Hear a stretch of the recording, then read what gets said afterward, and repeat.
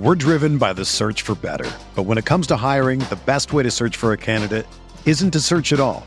Don't search, match with Indeed. Indeed is your matching and hiring platform with over 350 million global monthly visitors, according to Indeed data, and a matching engine that helps you find quality candidates fast. Ditch the busy work. Use Indeed for scheduling, screening, and messaging so you can connect with candidates faster. Leveraging over 140 million qualifications and preferences every day, Indeed's matching engine is constantly learning from your preferences, so the more you use Indeed, the better it gets.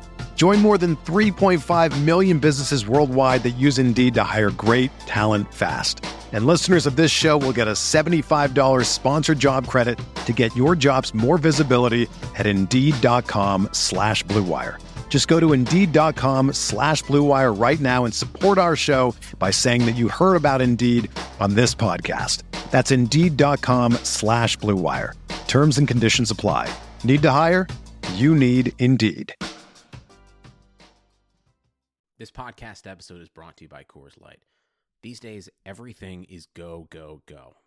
It's nonstop hustle all the time. Work, friends, family, expect you to be on 24/7. Well, sometimes you just need to reach for a Coors Light because it's made to chill. Coors Light is cold lagered, cold filtered, and cold packaged. It's as crisp and refreshing as the Colorado Rockies. It is literally made to chill. Coors Light is the one I choose when I need to unwind. So when you want to hit reset, reach for the beer that's made to chill. Get Coors Light in the new look delivered straight to your door with Drizzly or Instacart. Celebrate responsibly. Coors Brewing Company, Golden, Colorado. You're listening to the Bear Report podcast with Zach Pearson and Aaron Lemming, providing extensive coverage of the Chicago Bears for the Bear Report website. The podcast is powered by Overtime Media. Now, here's Zach and Aaron.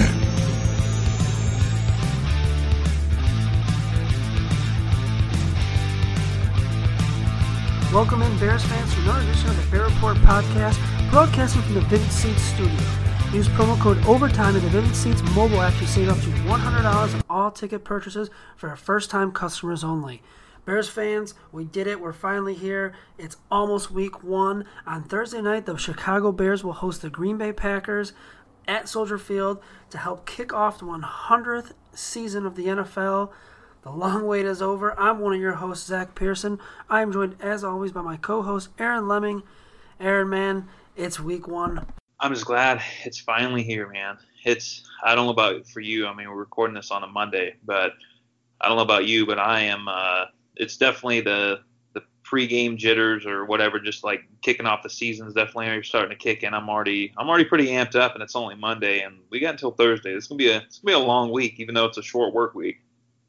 Yeah, I was going to say the nice thing about this is almost everyone has Monday off in the work world, so it's going to make the week go by even quicker. Unfortunately, I did not. I had to be up at House Hall as the Bears are preparing for the Green Bay Packers. They did practice on Sunday. They practiced today on Monday. They'll practice Tuesday. Their Tuesday will actually be like their Friday in a normal week.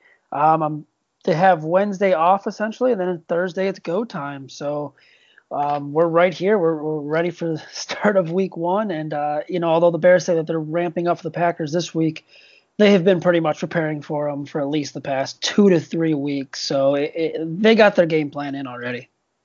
And it's going to be interesting because it's kind of one of those things, if you really think about it, it's almost a flip-flop of last year in terms of obviously they're kicking off the season versus kicking off Sunday Night Football. But, I mean, you got – last year it was the Bears with the new head coach and, the new defense and all this stuff and, or more the point, the new head coach, and they had new pieces on defense and the same defensive coordinator. And they were going into hostile territory into Lambeau Field, and now it's the exact opposite. This year, the Bears are the more established team by a year in terms of coaching, and now the Packers have a brand new head coach, young, offensive-minded guy. Same quarterback there, and they got the same defensive coordinator, but a ton of new pieces, and now they're coming into Soldier Field. I mean, it's almost an exact flip flop, and hopefully, at least in terms of like the result, hopefully it'll be exactly the same in terms of the Packers pulled it out last year. Hopefully the Bears will pull it out this year because. I mean, just kind of looking at the very beginning of the schedule, I mean, the Bears have a lot of winnable games, but, and obviously we don't need to get too ahead of ourselves by any means, but Week 2 is going to be, at least in my mind, it's going to be a little bit harder than people think. Because, I mean, you're going into Denver, especially early in the season, even with Joe Flacco and Vic Fangio, a new head coach and all that. I mean, it's still going to be a very tough game. So I don't know, it's just one of those. I mean, they just kind of hit the ground running. Plus, I mean, you got to think about it. They play on Thursday night, and then they don't play again until Sunday afternoon because it's an afternoon game. I mean, we're either going to be enjoying a win for a week and a half, or we're going to be stewing in a loss. And I don't know if you remember how rough that was last year after the Bears lost that first game like that, and we only had to wait 8 days because they played Sunday night and then they turned around and played Monday night. It's like add a few more days onto that, and that's how we're going to be feeling. So hopefully we'll be enjoying a win. Hopefully we can sit down this weekend and watch the rest of the games, the Vikings game, the Detroit game, whatever games you're going to watch. But hopefully we can sit down this weekend and enjoy week 1 kicking off, and the Bears have already won, and they're already off on a high streak. Yeah, that's ideal. Enjoy the rest of the games until all of my fantasy teams flop on Sunday, because it never fails for me. To kind of touch on that Vic Fangio point, I don't want to get too far ahead of ourselves, but that's also a guy that knows your offense from being in Chicago with Nagy for a year. And he's got 2 pretty damn good edge rushers out there in Denver as well. So, but yeah, I mean, the Bears-Packers this year, almost identical to last year. The Bears, like you said, come in last season with a new head coach. Green Bay coming in with a new head coach this year. Big difference, though, is the Packers do not have Khalil Mack, and the Packers did not make a big splash for a player like Khalil Mack. The anniversary of the Bears trading for Khalil Mack was just a few days back. And I remember it like it was yesterday. I woke up in the morning. We kind of saw the rumblings. What was it, late Friday night? There was a couple of reports out that, a deal could be done. I believe the Bears were one of the teams interested at the time, was one of the reports. And waking up Saturday was just like checking your phone and being like, oh my God, Chicago Bears got Khalil Mack. And it was just incredible. Do you remember what you were doing when the news kind of broke? I had just woken up. And so I woke up and my phone was blown up, and I looked, and one of the first notifications, I'm sure everybody does. Everybody has probably the specific notifications from Schefter, Rappaport, all those guys. And the first thing that popped up was I saw one from Schefter and I saw one from Rappaport, and then I saw a few DMs and a few texts like, dude, wake up, the Bears are getting Khalil Mack. That was easily the best way I've ever waken up in my life. Like that was just a phenomenal moment. It was just a great day. Obviously, it led to pretty cool things in terms of the Bears going from first to worst, winning the first division title since 2010. So, no real big splash move in terms of that this year, but I think the Bears are still sitting really good. It blows my mind how many people. I was actually on Fox Sports radio last night, and the amount of people that think the Bears are in for like some sort of regression. It's crazy to me. Like I'm almost kind of starting to wonder. It's like, am I losing my mind? Am I too high in this team? But then I remember it's like, no. I mean, there's pretty much the same team, maybe a little bit better, and they got more experience. And this is year 2 of Matt Nagy's offense. And I mean, the defense didn't really lose that much in terms of when you're looking at talent. Obviously, Vic Fangio is a big part of that, which people point to. But again, I mean, even with Vic Fangio, not many people were talking about Vic Fangio as being some great defensive coordinator until last year when the Bears had the top defense in the league and they made the playoffs. I think some of that's revisionist history. And again, the Bears didn't lose, they didn't lose all the talent. They still have Khalil Mack. They still have Eddie Jackson. They still have Kyle Fuller. I mean, they still have Roquan Smith, Akeem Hicks. I mean, they still have all these guys. And I think that's kind of something that a lot of people are forgetting. But again, it's just going to be nice to be able to sit back and actually watch the season play out. If they fail or if they fall back, they fall back. But at least we won't be talking about what could be, what's going to be, stuff like that. We'll actually be talking about what's actually happening, and that's kind of where I'm at. I mean, it's reached that point in the offseason where enough of the predictions, enough of what you think could happen. I mean, I'm just ready to see it all play out. Yeah, for whatever reason, it's like the Bears are the trendy pick to go like worst to first, or first to worst. I'm sorry, they went worst to first last season. To go back to last place, which is just, it's odd to me. I mean, like, find me a publication that's actually giving respect to the Bears outside of Louis Riddick and maybe a couple other guys. Like it's very hard to find. ESPN came out with their predictions today. What was it? They had Green Bay at 13-3, number 1 seed in the NFC. It's just like to get clicks. What is this? I mean, I could see the Packers being a good team, but it's like a disrespect for the Bears, for a team that's coming off of a 12-4 season and going to have Matt Nagy's offense for the second year. They don't lose a lot on defense. Yeah, losing Vic Fangio does hurt a little bit, but it's not like, Chuck Pagano pretty much, he just doesn't have to screw this up. There's enough talent on this defense all across the board where it's like he just doesn't, like, it would take him pushing every single wrong button for like this defense to completely regress like out of the top 10. And people use that word regress, and I've said it, I mean, all throughout this offseason, even if they regress to number 5 or number 4 in the NFL, you'll still take that as long as the offense is top 15 and maybe even fringe top 10. I think that's a good combo. Like, you're not going to complain if the Bears defense finishes, number 5 in the league and they still have 25 plus takeaways. They're still up there in the top 10 in sacks and everyone stays healthy. I still think that's a good enough formula for them to win the NFC North. It's just crazy to me how many publications are just picking the Bears. And it's not even like, the Bears will be a wild card team. They're picking them literally to finish last or third, which is wild to me. Well, and like you just pointed out, I mean, okay, maybe the Bears defense does take a small step back in terms of rankings. I mean, it wouldn't be unfounded for that to happen. I mean, every year we see different teams jump up a little bit. But the thing is the difference between, the top defense in the league in terms of, yardage and top or, the fifth defense. I mean, just to kind of give you an idea in terms of, maybe this isn't, I was looking it up as we're going here. It's preseason. That's why I'm looking at it. I was like, that doesn't make any sense. But okay, either way, maybe I don't really have any good. Okay, yeah, right here. So the Ravens were, in terms of total defense, in terms of overall yards allowed per game, they were at 293 basically. The Jacksonville Jaguars were at 311. So 1 to 5, you're talking about what, basically not even 20 yards a game. So you got that. I mean, it's just but it's crazy to me that, again, like it feels like people look at it and they say, okay, well, from a turnover perspective, and like Joe Ostrowski said last week, from a turnover perspective, it's probably not going to be as good as it was. I mean, their turnover margin is probably not going to be as good. The amount of turnovers in general that they get, it wasn't like historic, but I mean, it was really damn good. And usually from year to year, you see a little bit of a drop off. But at the same time, I think that with the aggression of Chuck Pagano's defense, you're also going to see probably more sacks. You're probably going to see maybe not less yards given up, but I think a lot of people forget that Vic Fangio last year kind of took his foot off the gas pedal, even in decently close games, or when games would get kind of close towards the end, where it was kind of more dropping back into a prevent defense, and they gave up maybe a few more points than they should, and maybe obviously more yards than they should. So I think when you're really looking at this, I just don't see how the Bears are going to go from the best defense in the league last year by a pretty wide margin in terms of at least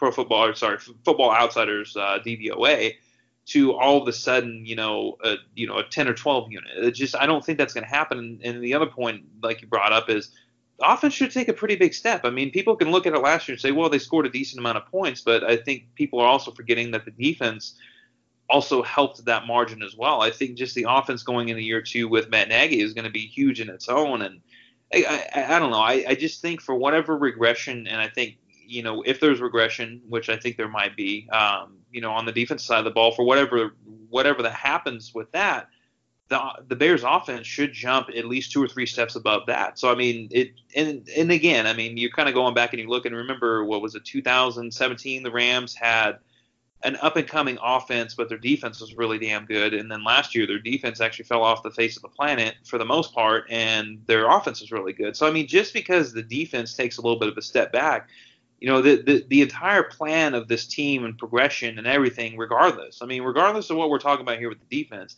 the only way that this team is going to win a Super Bowl is if Trubisky takes the next step and this offense takes the next step. So, again, even if the defense takes a small step back, the offense should more than compensate for that. And I think, again, that's going to make them a better team, even if their schedule is a little harder on paper. Maybe if they were to finish 12-4, let's just say, I still think that they would have a better team than they would last year. And I still think that they would be more poised, to go farther in the playoffs, if not reach the Super Bowl this year, than they would have last year. Yeah, the schedule is a little tough. I mean, I think end of November through December is pretty much a gauntlet when you have like the Saints and the Chiefs and the Cowboys, a road game at Detroit, which could be tough. But I mean, anything can happen between now and those games. I mean, those, injuries could happen, anything like that. Speaking of injuries, I also think a big key this year for the Bears is staying healthy. We saw them stay healthy pretty much all of last season. They didn't really have any major injuries outside of the Bryce Callahan one, which forced Sherrick McManus to go into the slot for the final couple of games. But Bears were able to stay healthy, and I think this year, if they can do that, like you said, I just expect 12-4, maybe 13-3 at worst. I'm looking at 10-6. Hopefully we're not wrong. Hopefully we're talking about a Super Bowl contending team. We do have a jam-packed show for you guys today. We're going to talk a little bit about our three news stories from this week, all pretty much within the last day or two. Preview the Green Bay Packers and Chicago Bears in Week 1, and also we have a very special interview with a Bears legend that Aaron did, which is going to be fantastic. I think everyone will like that. Let's get into our first break. We'll hit our three things, and we'll be right back. The Old West is an iconic period of American history. I'm Chris Wimmer. Join me on the Legends of the Old West podcast to hear the true stories of lawmen like Wyatt Earp, Bass Reeves and the Texas Rangers, outlaws like Jesse James and Butch and Sundance, and Native American battles of the Lakota, Comanche, and Apache. We use cinematic storytelling and sound design to bring these stories and many more to life. Subscribe for free on Apple Podcasts, Spotify, or wherever you're listening now. And welcome back into the Bear Report podcast. Let's get into our three big stories here for the past couple of days, Aaron. Obviously, the biggest one when the Bears returned to practice on Sunday. Trey Burton was not out there. He was on the bike. He did not practice. Ryan Pace did address it on Monday morning, saying that Trey Burton did suffer a mild groin strain. It is unrelated, apparently, to the injury he had, the sports hernia surgery, early in the offseason, but it is reason for concern. Burton was officially listed as limited on Monday during practice, where he did a little more. He was out there, but limited. Still a major concern, just days away at a position where there's not a lot of depth and not a lot of playmakers, Aaron. What are your thoughts on that? It's one of those situations where, and I kind of talked about it on Twitter, and some people were not very happy with me and making some assumption. But I mean, it's one of those, when you really look at the timeline of the stuff with Trey Burton, right? I mean, back in, obviously he missed the playoff game with a groin injury, and then he had surgery in March and for a sports hernia. And everything that I've read on the sports hernia surgery is that it's anywhere from 6 to 10 weeks, right? So we're talking March until basically September. We're at the very beginning of September now. And you're telling me that he basically came out and practiced the first week at camp, and then all of a sudden, then they were like, "Whoa, this is our plan for him." And obviously that was translation for we took it a little too quickly, and he wasn't ready for that. And then he's barely been practicing. He didn't play in any of the games, and then all of a sudden, Ryan Pace comes out and said, "Well, last week he hurt his groin again," and it's like, okay, so you're talking about a groin injury, then a surgery. Then all of a sudden, 6 months later, almost 5-6 months later, then he comes back out. He practices for a week. They pull it back. So obviously he either re-aggravated something or they went too quick, whatever it was. And then all of a sudden, another 3 weeks later, then he re-aggravates a groin, and now he's, he was limited today. But I mean, it's just, to me, it doesn't add up. And I know, there's been some talk about his anxiety and all that stuff. I'm not really getting at the anxiety point. What I'm saying is that usually when something is recurring, and keep in mind that the surgery, the sports hernia surgery that he had in March was because of the groin issue that he had in January. And that's the one thing. I mean, that's what they talked about it. They said that it continued to bother him. They wanted to get him right, so they got it done. I think the other thing to keep in mind here is that Emmanuel Hall also had surgery right around the same time. I think it was like a week or two later than Trey Burton. Emmanuel Hall actually played in the preseason game with the Bears before being cut, and then he played, I think, in 2 preseason games with Tampa Bay before he was cut again. But the point being is he was a full go, and he was able to play. So I guess my point is, and this is what I've been trying to say on Twitter, is I think there's more to the story that the Bears aren't leading on to. This doesn't have anything to do with his anxiety, or it shouldn't have anything to do with his anxiety. That's not what I'm getting at. But I mean, clearly this seems to be more of an issue with the groin. It's the same groin that it was before. It's like, the same side, at least from what I've read or whatever it may be. But it's like, I don't know. To me, it seems like there's a little bit more to the story, and unfortunately, I mean, he's a big part of the offense. I mean, obviously, they've had a little bit more time to prepare than they did last time in the playoff game against the Eagles. But at the same time, it's just he's a big part of your offense. He's your U tight end. I mean, you have Ben Braunecker who can play the U as well, but he's not as good of a player. Adam Shaheen, they tried him in the U last year in the playoff game, and he was an absolute non-factor. I mean, he has his certain role, and it's definitely not Trey Burton. So, I mean, all of a sudden you're looking at a position in tight end where it was already kind of questionable to begin with in terms of depth and just overall health, and then all of a sudden you're throwing in this in the mix where, okay, he was limited today, and who knows, maybe he practices in full tomorrow, he practices limited again, he plays on Thursday. You're talking a very short week. I mean, there's a pretty good chance, I would say, that he's probably not going to play on Thursday, and that's a pretty big deal, even with the amount of fits that they have on offense and going into year two. I mean, they have plenty of weapons, but he's still a big part of the offense, even when he's just a decoy. Yeah, as it stands now, I'd say 60-40. He's not going to play. I think him being limited and being out there on Monday did help his chances a little bit. We didn't really get to see much because we're only there for 20 minutes at the open practice. So it's kind of hard for us to tell. We really don't get to see any team things. We get to see a little warm-ups, and we get to see the some individual drills, like tight ends do blocking usually, stuff like that. So, yeah, it's hard to pinpoint. I think it's just unfortunate that it happened now. I see. I'm on the side where I don't think it's the anxiety thing. I think maybe the Bears aren't really telling us everything.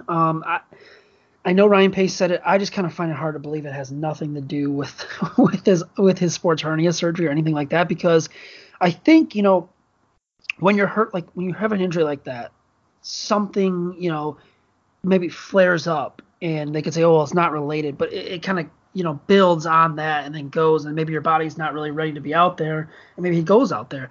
He did the interesting thing is, when the Bears held that little scrimmage under the lights where they changed the practice to the 6:15 at Hallis Hall, they mocked a scrimmage. They did 61 or 62 plays for the offense against the defense. He was out there. And the quote that kind of stands out was Nagy says something along the lines that Burton was there and wanted to do more, but we held him back a little bit. So, so we didn't want to push him. Whatever. But then you fast forward 2 weeks later, this past week, when we were at Hallis Hall, we didn't get to see the ones practice at all because they split their team for the ones going to prep for Green Bay, essentially, and the backups and the players that were, fighting for roster jobs eventually get cut, were prepping for Tennessee. And then when Pace says today that it happened last week, that kind of tells me, well, what exactly happened? Was he going full speed at practice? It leaves so much questions open because the media was not there for those practices. So, I mean, you're right. We'll see what happens because, tight end is not a position where there's a lot of depth. You have essentially a guy in Adam Shaheen that has not been able to stay healthy. You have Ben Braunecker who, he's not awful. He's not bad. He's not great, though. He's primarily a special teams guy. He's a guy that can come out and maybe get you a catch a game, if that. And then you have Bradley Soul, who's transitioning from offensive line to tight end, and he's not your essentially pass-catching tight end. He's out there to block. So it's going to all rely on Adam Shaheen. I don't see them calling up Jesper Horsted to the practice squad, from the practice squad. So it's like if Burton doesn't play, the Bears might be in a little trouble there because you look at the first half of last season, Burton was kind of a safety net for Trubisky. He did kind of fade out in the last 8 games or so, but he was more of a safety net in that first week, the first couple weeks of the season. So we'll see. It's just kind of unfortunate timing. And like you said, maybe he goes out there on Tuesday, practices, and he's full participation and plays. We don't know. It's just kind of an odd situation. The second big news story that we'll cover right now is the roster cuts, the Bears practice squad. Aaron, were there any surprise roster cuts for you? Because when I look, I think Jonathan Buller, the writing was on the wall for him. I don't really think that's a huge surprise cut. I'm glad that the Bears were able to keep Alex Bars on the practice squad, and they kept James Wouters. Were there any really surprises for you, or you kind of just figured the roster was set going into that 4th preseason game? I think Alex Bars was probably the only one. I understand that maybe they wanted something a little bit more sure than an undrafted rookie playing somewhat out of position. I mean, he really hasn't played tackle since I think it was like 2016 in college at Notre Dame. But Cornelius Lucas was terrible. I mean, he was flat out terrible every single game. I understand that maybe you want a veteran with some starting experience and some playing experience, but I mean, when you're talking about a guy that was consistently getting beat the hell up by second and third string players all preseason, I just don't see how that makes any more sense than keeping a guy like Alex Bars, who at least looked good against those same second and third string players. I don't know. That was probably the only one that really kind of confused me. In terms of roster construction, I thought everything pretty much made sense. I thought the only thing that was a little questionable to me was keeping only 4 outside linebackers, although James Waters is now on the practice squad, so that's nice. But the keeping 6 inside linebackers was a little confusing to me. I understand to a certain extent why they did it, just because obviously you got your 2 starters. You got Nick Witkowski, which you weren't going to let go. Then you had the 3 guys with Kevin Pierre-Louis, Josh Woods, and Iggy, where they all played pretty well. I mean, I would say out of all 3 of those, I was probably the most impressed with Josh Woods, and I know the Bears really like Josh Woods, but you're still talking about 6 inside linebackers on a roster where especially most teams in a 3-4 base unit are going to usually carry 4, maybe 5. 5 is sometimes a little too much. 6 is just overkill. I understand they claim they kept the best players on the roster. The whole Alex Bars thing is still confusing. At least he got on the practice squad, but I don't know. I mean, that was it. Like I said, roster construction was a little wonky at times, and really the only one that I truly questioned was, obviously the Cornelius Lucas thing, because it's unfortunate because I actually thought TJ Clemmings looked really good. And obviously he went down and on a play that the whistle was actually should have been blown. The whistle was never actually blown, but the refs were waving the play dead behind players that were actively going after a ball that they thought was a fumble, and he got hurt on that. He tore his quad or whatever it was, and now his season's over with. So that's definitely unfortunate, but hopefully Rashad Coward will be back within the next few weeks. I mean, we kind of talked about it before. I think we all knew Coward was going to be on the roster, but it's just kind of a matter of, when is he actually going to get back? Because usually he only keeps 7 active linemen anyway. Ted Larson's always going to be active just because he's the swing interior guy. And then I would assume once Rashad Coward gets healthy, I mean, he's probably going to be the swing tackle, even though he doesn't really have much tackle experience. But I would take Rashad Coward in a heartbeat over Cornelius Lucas. Yeah, that was kind of the one that when we were talking, you and I agreed on, because if you lose, Charles Leno or Bobby Massey for any amount of time, I think that offensive line takes a huge hit just because the depth behind them is not very good. Reason Rashad Coward is hurt, but he still hasn't proven that he can fill in and be a really good swing tackle and replace Leno Jr. or Massey. And then, Lucas just didn't really stand out to me much in the offseason or in preseason. Sorry. No other really surprise cuts. I did like the freak out on Bears Twitter when Taquan Mazzell still had a locker and everyone was going through the lockers and saying, here's the practice squad. And then, for an hour, Bears Twitter was freaking out and questioning Ryan Pace and Matt Nagy, and rightfully so, because if he was on the practice squad, oh my goodness, I mean, people would have lost it even more. But it ends up James Bowders actually takes a spot and was the 10th and final player on the practice squad. But I like how the Bears assembled their practice squad. They kept a tight end. They kept 2 offensive linemen. They kept an edge rusher. They kept the quarterback. And they kept Steven Denmark, the 7th-round pick. So hopefully none of those guys have to fill in and play big-time roles this season, because the Bears would be in trouble if that's the case. But, I really didn't have any much complaints with the roster construction. I thought, the inside linebacker, outside linebacker thing was a little funky. I was actually a little shocked. I thought they would actually keep Clifton Duck and the practice squad. I kind of get why you'd probably want to keep Steven Denmark over him, but I thought Duck had a fantastic training camp and was one of kind of the standout players for me in preseason. But we'll see what happens with his career down the line. The other big news, and arguably some of the biggest news that we woke up to over the weekend, the Cody Whitehair extension is done. Finally, it's been something that's been talked about for weeks and months now, but the Bears have locked up their guard of the future to another 5-year deal. Aaron, I know you and I have talked about this. We expected it to come. How big is this deal for the future of the offensive line? I think it's big. I mean, obviously it was really nice.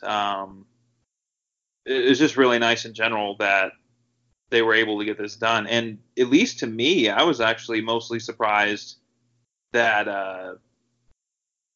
that they were able to get it done at such a good price. I mean, I think it was Brad from Over the Cap that does some stuff with the Blitz Network as well on the Bears side, had projected his contract. I think it was like right at about $12.5 million a year over 4 years, and I think a slightly higher guarantee. So, I mean, the fact that they were able to get him for 5 years at $10.5 million a year, and the guarantee basically runs, I mean, if you want to call it 2.5 years, I mean, is really what it comes down to. It'll probably end up being 3 by the time it's all said and done. But I think it was a pleasant surprise, and I think it was one of those things too where, I mean, they've been rewarding their guys. I mean, just look at it. Obviously, it all kind of started with Kyle Long, but they re-up Kyle Long, they re-up Bobby Massey, and re-up Charles Leno, and now they're doing the same thing with Cody Whitehair, and then obviously James Daniels has still got 3 years before he's actually a free agent. So, I mean, they have their line set up good for a while. I mean, it's not the best line in the world. It's not the Cowboys line by any means, but I think with Cody Whitehair especially, I mean, this is a guy too that I think a lot of people forget.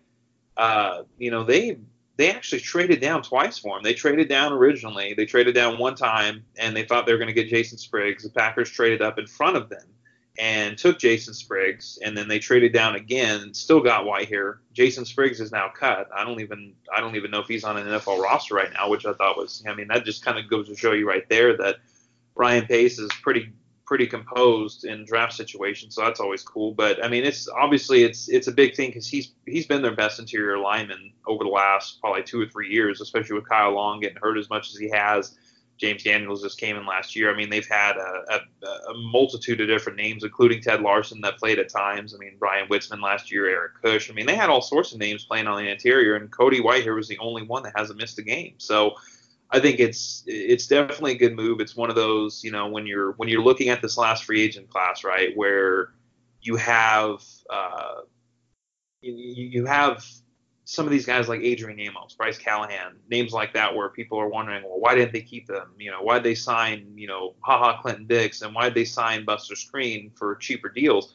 This is why, because you have to be able to sacrifice money in certain areas to be able to keep the guys that you truly want to keep or you need to keep. And Cody Whitehair is one of those guys. I mean, we're going to see it over the next few years. Eddie Jackson, Tariq Cohen, Leonard Floyd's going to be another one of those names. I almost kind of wonder if he falls more into the, be nice to have him, but I don't think they can keep him kind of thing. But I mean, you have multiple different players that are going to be coming up for extension draft picks over the next few years that you're going to have to take care of. And this is exactly why you don't go out and spend a ton of free agent money when maybe you have enough cap space to go make a few moves, but you would rather use that on guys like Cody Whitehair. So now they save a little bit of money.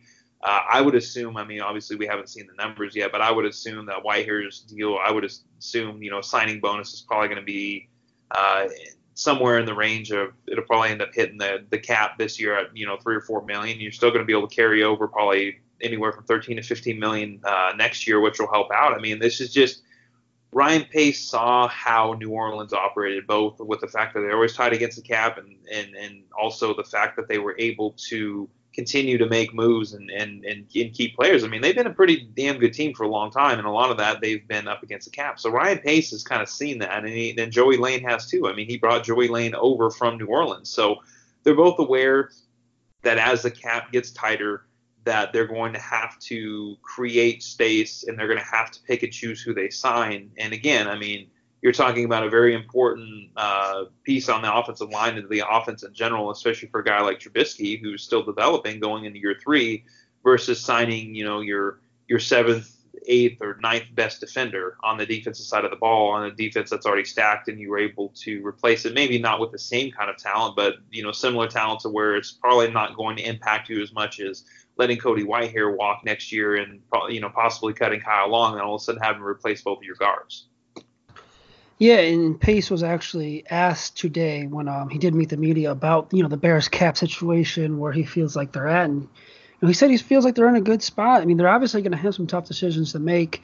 But all these moves are calculated. They're all with the sense of, hey, we still got to lock up some big name guys, Eddie Jackson, if Trubisky's in their future plans, which I believe he is, lock him up, Tariq Cohen, stuff like that. And they're going to have to make a decision on Danny Trevathan this year. And the one I'm kind of curious about is the backup quarterback in Chase Daniel, because he's making a lot of money right now as a backup. And if he's not willing to take, maybe a hometown discount next season, the Bears could go a different way.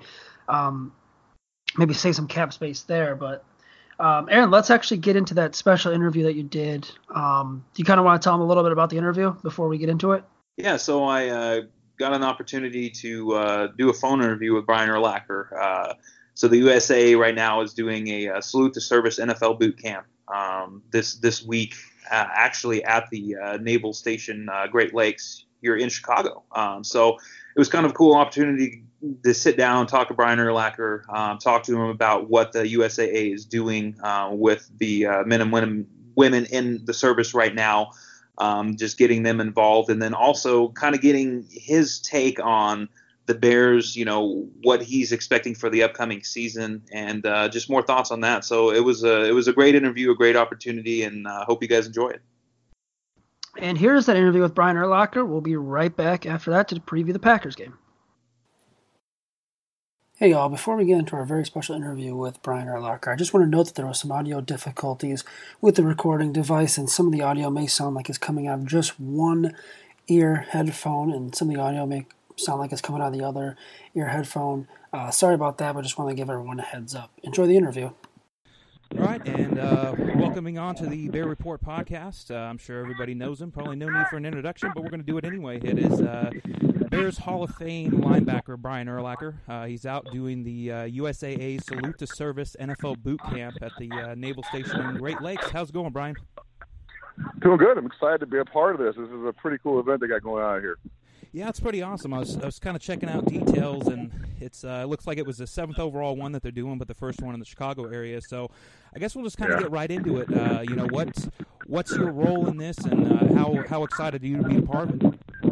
Yeah, so we're putting them through drills we do with the combine, basically. We're doing the 40, we're doing the 3-cone drill, the vertical jump, the quarterback throw, and there's one more drill, like catch the receiver. There's no defensive drills here, basically. Basically, it's an offensive camp. It's fun. It's just going through drills, see how fast they are. Just kind of give them a look into what we went through at the combine and just interacting with them. It's so cool to be a part of stuff like this with the military. It's hard to say no to doing stuff like this. I can definitely imagine. And I was reading, too, that Jordy Nelson is a part of this. So I was going to ask you. It's like, he is here, yes. So I see, the 40, the vertical, the 3-cone. Do you think there's anything that you can beat him in? You know what? I said this before. I was out of position my whole career. I should have been a quarterback my whole career. But I never got to play junior high school, college. I always put me at defensive receiver. So I think I can throw it further than him. I've never seen him throw. I think I could launch it further. That's the only thing, because I definitely can't run faster or catch better. So what you're telling me is there's going to be no drills where you're going to be able to light them up over the middle. I mean, this is Bears and Packers. Yeah. Someone just asked me a while ago if I got to tackle him when I played. I said, I don't think I ever hit Jordy. When we probably played 8-10 times against each other. I don't think I ever hit him. So we were just talking about that when they go to interview. That's awesome, man. Yeah, it seems like a great event. It's great that the USAA is out here doing stuff for men and women in the service. So I'm going to get to a little bit more Bears questions here. Obviously, the season's coming up on Thursday. And, so what are your overall expectations coming up for the Bears this season? I'm sorry, I didn't hear the last part of your question. I'm sorry. Oh, you're good. You're good. I was just asking, what are your overall expectations for the Bears this coming season? Oh, I think they're going to win the Super Bowl. Honestly, the division, then the NFC Championship, and the Super Bowl. They're so talented. If they build a little bit on offense of what they did last year, they're going to be really good. And then defensively, if they can just maintain what they did, I think they're going to be great, because they were so good last year. It's going to be hard to get better than what they were. But if they can maintain it, and heaven forbid they get better, they're going to be really tough to beat. Well, and let me ask you this, because it seems like the Bears are kind of the sexy pick right now to kind of disappoint, and a lot of that's on the defense. I mean, do you see there being a sizable defensive regression?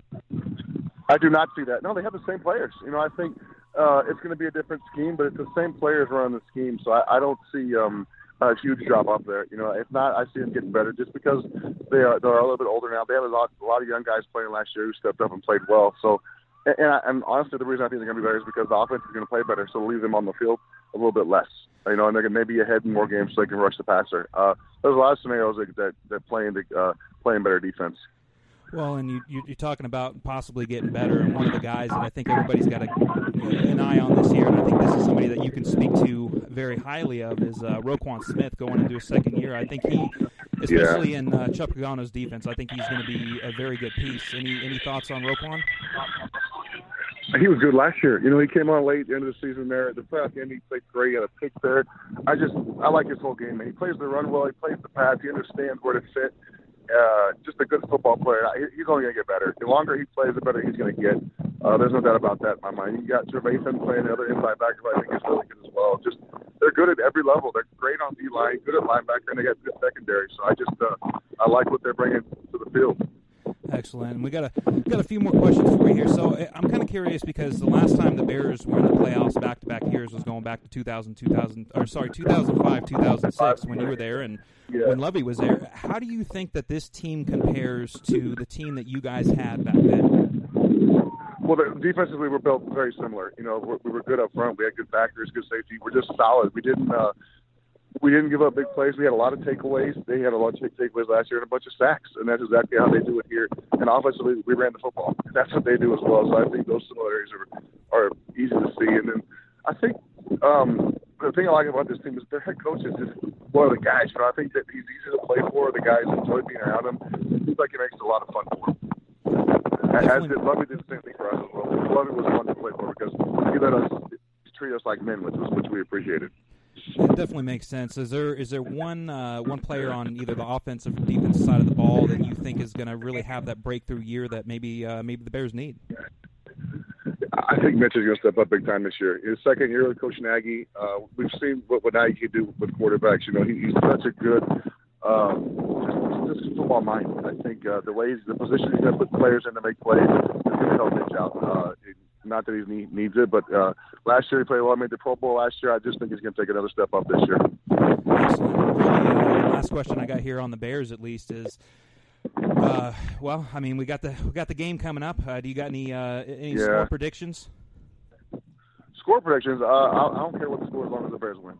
Okay. I don't care if it's 2-0, if it's 40-1-0. I like it to be a good game. Honestly, I like it to be a close game because these rivalry games are just fun to watch, especially when they're close. So I would, whatever the Bears, as long as the Bears win, I don't care what the score is.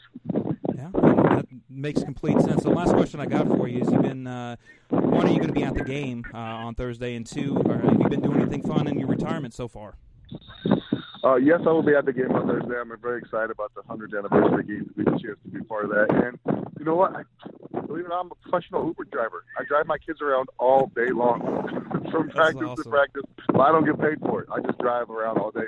I started mountain biking a couple of years ago. I'm really into that. Still play a little bit of golf, but mostly just hang out with the kids and just run a mountain bike around. Awesome. Well, hey, I really appreciate your time, and thanks again for coming on with us for a few minutes. And hopefully the game goes good, and hopefully you continue to enjoy the retirement, the Uber, and all the fun stuff that comes with it. Yeah. Thanks a lot. I appreciate it. And welcome back into the Bear Report podcast. That was Aaron's interview with Brian Urlacher. Some good stuff right there. Aaron, let's get right into this Packers preview. Let's talk about Thursday night, Week 1. Bears-Packers opening up the 100th season of the NFL. It's going to be wild. The NFL has a ton of events planned throughout the day in Chicago. They're hosting a watch party in Grant Park. They're doing a concert. Just tons of stuff. And then the Bears are actually unveiling 2 statues, George Halas and Walter Payton, outside of Soldier Field on Tuesday. Man, the excitement is high. I know it is for fans, but I know the Bears definitely want to come out with a win. This is big to open up against the Green Bay Packers. But I also get that vibe. It's just another game to them too. I just feel like they're ready, they're dialed in, but they're not making this more of a bigger deal than it has to be. Well, I think it's one of those situations where, and this is something that maybe fans are going to have to adjust their mindsets as well. The Bears are no longer out there hunting; they are the hunted. Like, they are the ones that teams are circling on the schedule as this is going to be a really damn tough game. And I think that's kind of the mentality that probably the Bears are taking right now is like, hey, we're no longer the underdog. Like, we're the team that that the teams are circling that they know that they have to prepare. And I think that's kind of a big thing. I mean, obviously there's going to be some jitters. I mean, there's going to be, one, it's week one. I mean, week one is just ridiculously exciting. It's like with baseball, opening day is always extremely exciting, more than any other game. And then you amplify that to saying, the Patriots won the Super Bowl last year and they're supposed to be the team opening up on Thursday Night Football like tradition. Now you're saying, no, we're going to go ahead and put you guys in the Sunday night slot. We're going to put the Bears and the Packers. This is the first time the Bears have hosted the Packers in prime time at Soldier Field in damn near like 10 years, if I remember right. And 2010, I believe. Yeah, and then on top of that, then you're saying this is the 100th year anniversary for not only the league, but for the Bears as a franchise. I mean, that's just, I don't care, like Matt Nagy said earlier today in his press conference, you don't care who it is. I mean, if you're not feeling some sort of emotion, then you're not human. But I think it's also more of a leveled, calculated thing where obviously, the primetime lights and, the opening game of the season, all that stuff, and, it's against a rival. But again, I think there's also probably still a little bit of, they are the team to beat. They are the defending NFC North champions. Like, they are no longer the team that is in fourth place trying to take out Big Brother. This is where the playing field has been level. I think we've definitely seen that in terms of between the two fan bases online and just the different things that have gone on. There's definitely a different mentality change where before it was like the Bears were kind of, the laughing stock of the NFC North and kind of the doormat, and they were rebuilding and they weren't beating the Packers. They really weren't beating anybody at that point. Now all of a sudden it's like they should have beat the Packers both times. They should have been 6-0 in the division last year. They were still 12-4 overall. They still made the playoffs. It's just one of those situations where this is just a different thing. This is just a different situation that the Bears are in right now. And I would hope that they'd have a lot of confidence for almost every single game that they play this year, just because they should be, despite what the national media is saying, they should be a Super Bowl contender this year. There's just no other way around it, in my opinion. If they are not, then something went wrong. Yeah, and the whole thing of how last season ended, too. I mean, this team's itching to get on the football field. Today, Khalil Mack said he wants to get out there and hit someone, and, kind of threw some trash talk when he was asked about, what's his favorite moment of the Bears-Packers rivalry, and he said sacking Aaron Rodgers. It's just, the confidence is there for this team. They want to get out there. They want to open this season out with a statement. They want to win and show in prime time. I just don't think that, it's getting into their heads of, oh, hey, here's this big game, blah, blah, blah. I think they're going to go out there. They're going to take care of business. I think they're going to treat it like any other game because that's what they're comfortable with. And now they know, hey, yeah, like you said, they're the hunted. They're the team that everyone's coming after. They're the team that's got the spotlight on them. And it's their home turf. If they can protect their home turf, I think they'll be fine this season. And it all starts in week one. But as far as, what kind of I'm looking for, I think, one of the biggest storylines obviously is going to be Eddie Pinheiro. He was named the starting kicker as he made the 53-man roster. I just think getting him out there, getting a nice chip shot field goal from the make, getting some confidence will be huge. But this is going to be a storyline that's going to be talked about. It's already been talked about before the game. It's going to be talked about during the game, in the pregame, halftime. And if he misses, it's going to get even worse.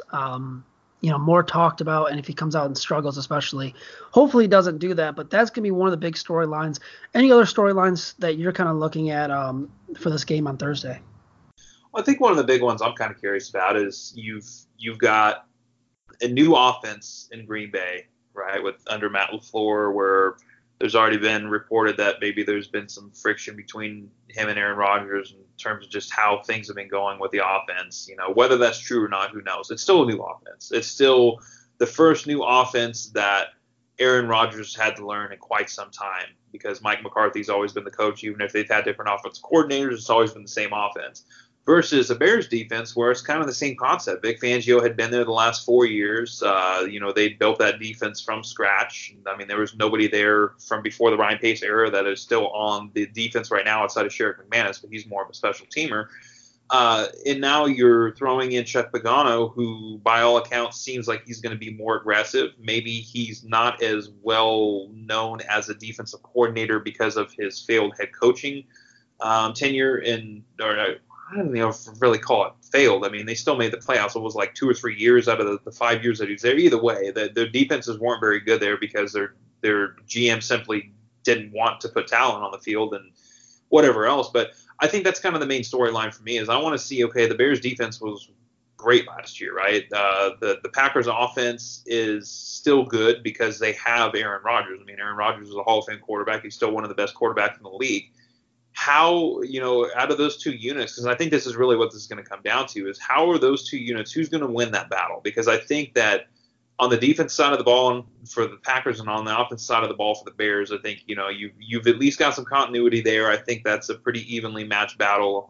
But I think on the other side of the ball, can the Bears defense get after Aaron Rodgers early? Can they rattle him? Can they make sure that he doesn't come back late in the game? Or the Packers offense, are they going to come out right off the bat, kind of like the Bears did to them last year, where the first two drives of the game, they were highly impressive, and then all of a sudden there were some adjustments made, and then all of a sudden things kind of changed. And, that's probably the biggest battle that I'm looking for, just because, like I said, I mean, you kind of got new versus new going on on that side of the ball. Even if maybe there's not a ton of new names, there's still going to be some level of newness just because the coaching evolved. Yeah, and another thing we've seen for years, Aaron Rodgers torment the Bears, just torment them. And last season was finally nice to get a win against them at home. But I expect Green Bay to come out. I think they're going to try getting the Bears off balance, and they're going to try using those quick slants, those quick throws from Rodgers, keep him clean in the pocket, get the ball out quick, and contact the Bears defense in that way, especially if Chuck Pagano comes out blitzing early on, which I expect him to do, because Pagano's going to be a little more aggressive than Vic Fangio. Pagano's going to sit in the house a little more. He's going to show you different schemes, different blitzes, different players going to be up at the line of scrimmage. I just think if the Packers want to win this game, they're going to have to keep Rodgers clean. He's going to have to get the ball out quick, much like we saw in that second half of Week 1 last season, where, that first half he was hurt, but the second half he was playing essentially on one leg, and what Green Bay did was put him in shotgun. He's just going to throw the ball quick out, and Chicago could not figure out how to stop that. So we'll see what approach Matt LaFleur takes with his offense. Defensively, the Packers are going to throw a lot of different things and show Mitchell Trubisky a lot of different looks, especially early on. I think Trubisky, in the first half of Week 1 last season, he looked good. Then it kind of got to him. He was very bad in the second half. First half of the second game, he struggled. That second half, though, he played really well, and he threw that game-winning touchdown to Trey Burton. So we'll see how Trubisky responds to that. He talked, he admitted, he said, yeah, Packers are going to throw some looks at me. They're going to throw some different things at me. I just have to come out and essentially recognize them and take care of business. I think that's what it's going to come down to. Trubisky can come down, have a good game, not make the mistakes, and make some plays more often than he doesn't make the plays. As obvious as that sounds, I think that's going to be the biggest key to victory for the Bears.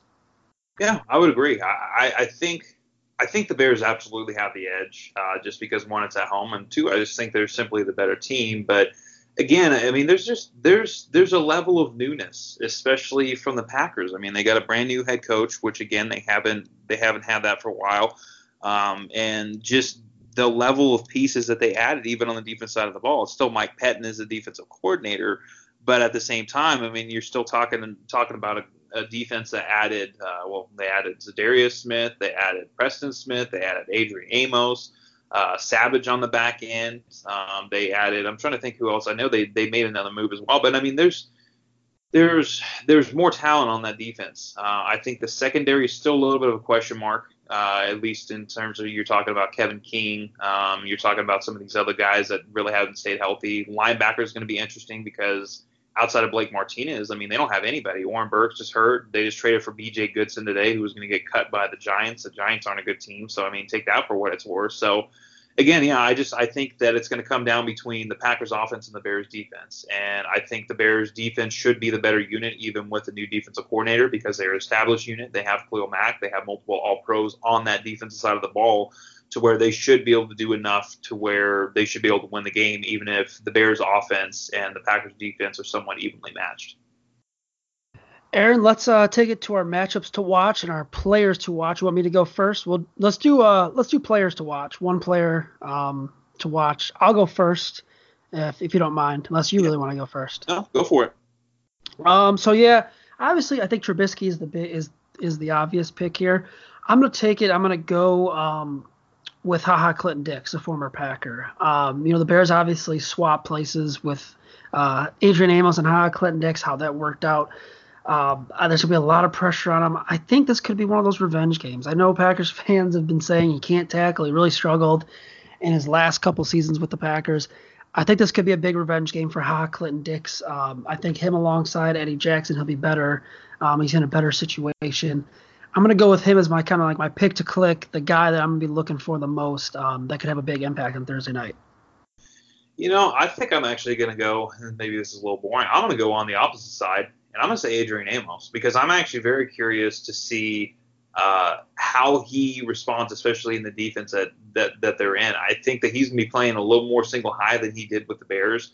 And I'm also kind of curious, it's been a widely debated topic, not only amongst Bears fans, but amongst Bears and Packers fans in terms of, who got the better in the deal between Adrian Amos and the Clinton Dix. And I don't even know if I'm really looking at it that way, more of I'm curious to see how Adrian Amos is when he's not around Eddie Jackson, when he's not around Kyle Fuller. I mean, don't get me wrong. Jari Alexander is a very, very good corner, very good young corner going in his second year. But, I mean, you're talking 2 all-pros that are next to you in a secondary, plus Prince Amukamara. I mean, that's pretty good talent to have around you, plus a front seven that has Akeem Hicks and Khalil Mack on it. I mean, come on. Like, it's just – I don't know. I guess I'm very curious to see, one, how he's going to play the ball. Like, part of me has this feeling like if Trubisky throws an interception, just by, fate itself, it's going to go to Adrian Amos, which would just be hilarious considering he has 3 regular season interceptions in 4 years. But I'm very curious to see how he plays as a whole, just because this is kind of one of those things where both teams are relevant right now. The Packers actually went in and, in my mind, a little bit overpaid for a guy like Adrian Amos, and I don't know if I'd say took him away from the Bears, but I mean, the Bears definitely had interest in re-signing him at their own price, and the Packers went out of their way and signed him and gave him good money. So that's definitely going to be the one player on the Packers side that I'm watching for, because I just think it's going to make for a good storyline. And that's not the first time the Packers have tried to pick away defensive back from the Bears. Remember, they did offer Kyle Fuller. The Bears matched that offer sheet. Thank God they did, because Fuller had a fantastic season last year. I like it. We got like the trash talk matchup, essentially. All off-season Bears and Packers fans have been arguing over Clinton Dix and Adrian Amos, and it's happened to work out that that's both of our players to watch. Let's do matchups to watch. You want me to go first, or? Yeah, go ahead and go first. I mean, because cool. I feel like I already kind of covered mine a little bit, but. Yeah, I mean, I'm going to go with the running backs against inside linebackers. I think that's a position where the Packers are kind of struggling. They don't have a lot of depth there right now. They did make a trade, as you mentioned, with acquiring B.J. Goodson. We'll see how much he plays, if he does play.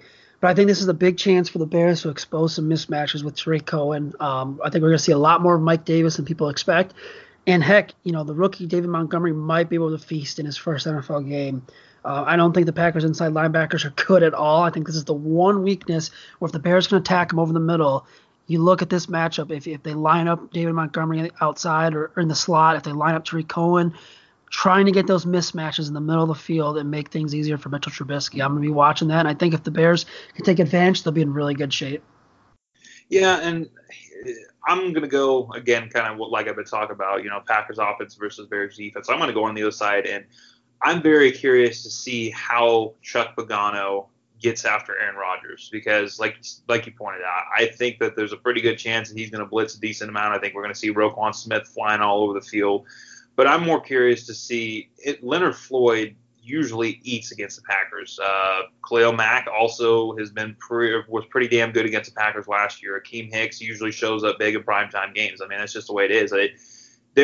I think that the Bears have a very high chance of being able to get to Rodgers multiple times, and I'm kind of curious to see, not that I'm rooting for an injury, don't get me wrong, but I'm kind of curious to see how Aaron Rodgers can physically hold up to that kind of abuse over the game. I mean, we saw it last year. I mean, he obviously it was a little bit of a freak thing when he hurt his knee, but that impacted him for the rest of the year. It's one of those situations where the Bears could really set the tone coming out in that first week of the season, not from an injury standpoint, but just kind of establishing right off the bat that they have just as good of a front seven, if not better, just because of the development of some of these guys. And the fact that Khalil Mack is, on the team for another year, went through training camp and all the off-season programs with these guys. So I think that's kind of be the one thing that I'm really curious about is how often can they get to Aaron Rodgers And, how big of an impact is that going to have? Because that could easily shut down. I mean, you're talking about all the quick throws and stuff that they went in the second half last year. I would expect them to attack the same way. So, and one of the things is Vic Fangio never really blitzed that much. I think that we're going to see much more aggression from Chuck Pagano. So how is Chuck Pagano going to be able to essentially stop the quick pass game and get to Rodgers? That's my biggest curiosity. I'm with you on that. I'm very interested in that matchup as well. Let's do our predictions to kind of wrap that up, if that's good. You want to go first in predictions? Yeah, I can go. So I got the Bears 31, the Packers 24. I know it sounds a little high scoring. I think that the Bears offense is going to come out, and I think we're going to see another level, regardless if Trey Burton plays or not. I think Anthony Miller will play. Just the fact that Allen Robinson is finally established in the offense. You're going to have David Montgomery out there, Mike Davis. I mean, I think the offense is going to get rolling, and I don't think it's going to be as easy to stop last year because it's not going to be nearly as predictable on multiple levels. Then on the on the defense side of the ball, I think that the game is going to look a little closer than maybe it should. I could foresee some sort of late score from the Packers and maybe some late push, kind of like what happened in the maybe like a field goal and then they go for an onside kick or something like that. Kind of like it was in week 15 when the Bears clinched the division. Yeah, I'm going to say that the Bears win. I'm going to go 2017. I think Eddie Pinheiro hits a field goal late to put them ahead, and the Bears defense holds off a late charge from Aaron Rodgers in the final minute or so. Bears open the season at 1-0, feeling great, going into a big matchup against the Broncos in week 2. Let's hope we're both right, Aaron, because I'd love to talk about a Bears win the next time we talk, which will be next week. Aaron, where can everyone read your work at and follow you on Twitter? Yeah, you can find me at Aaron Lemming NFL. You can read my work at thebearreport.com. Got stuff on the message boards as well. I think I got another preview coming out this week, and then obviously the what to watch for, and some post game stuff as well. So it's going to be we're back in action, man. I'm excited. I am ready, man. I'm busy. We're all busy, but it's a good kind of busy because I loved writing and talking about the Bears at this perfect time of year. You can follow me at Twitter at Zach, ZACK_Pearson. You can read my work on the Bear Report as well. We'll be back next week, recapping hopefully what is a Bears win. We're previewing the Denver Broncos. I think we're going to have a couple Broncos guys on to kind of give us some insight on our old buddy Vic Fangio and where the Broncos are at after week 1. Make sure to check out this podcast, rate, review, subscribe, all major podcasting platforms, and we'll be back next week with a new episode.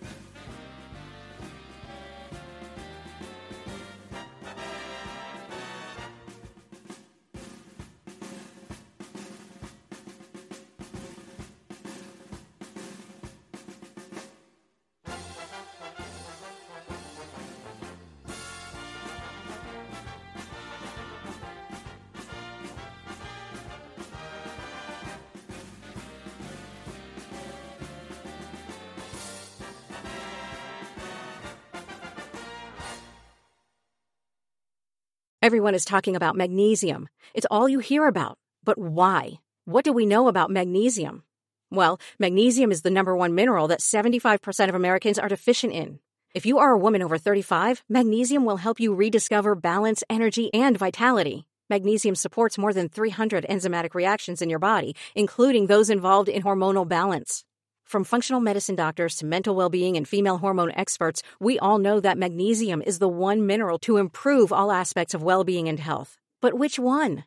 Magnesium Breakthrough from Bioptimizers, the trusted choice recommended by leading experts with 7 best-absorbed forms of magnesium to ensure your body receives the support it needs for overall well-being. Go to bioptimizers.com/balance today and use code BALANCE10 for 10% off. Support your journey to wellness at BIOPTIMIZERS.com/balance.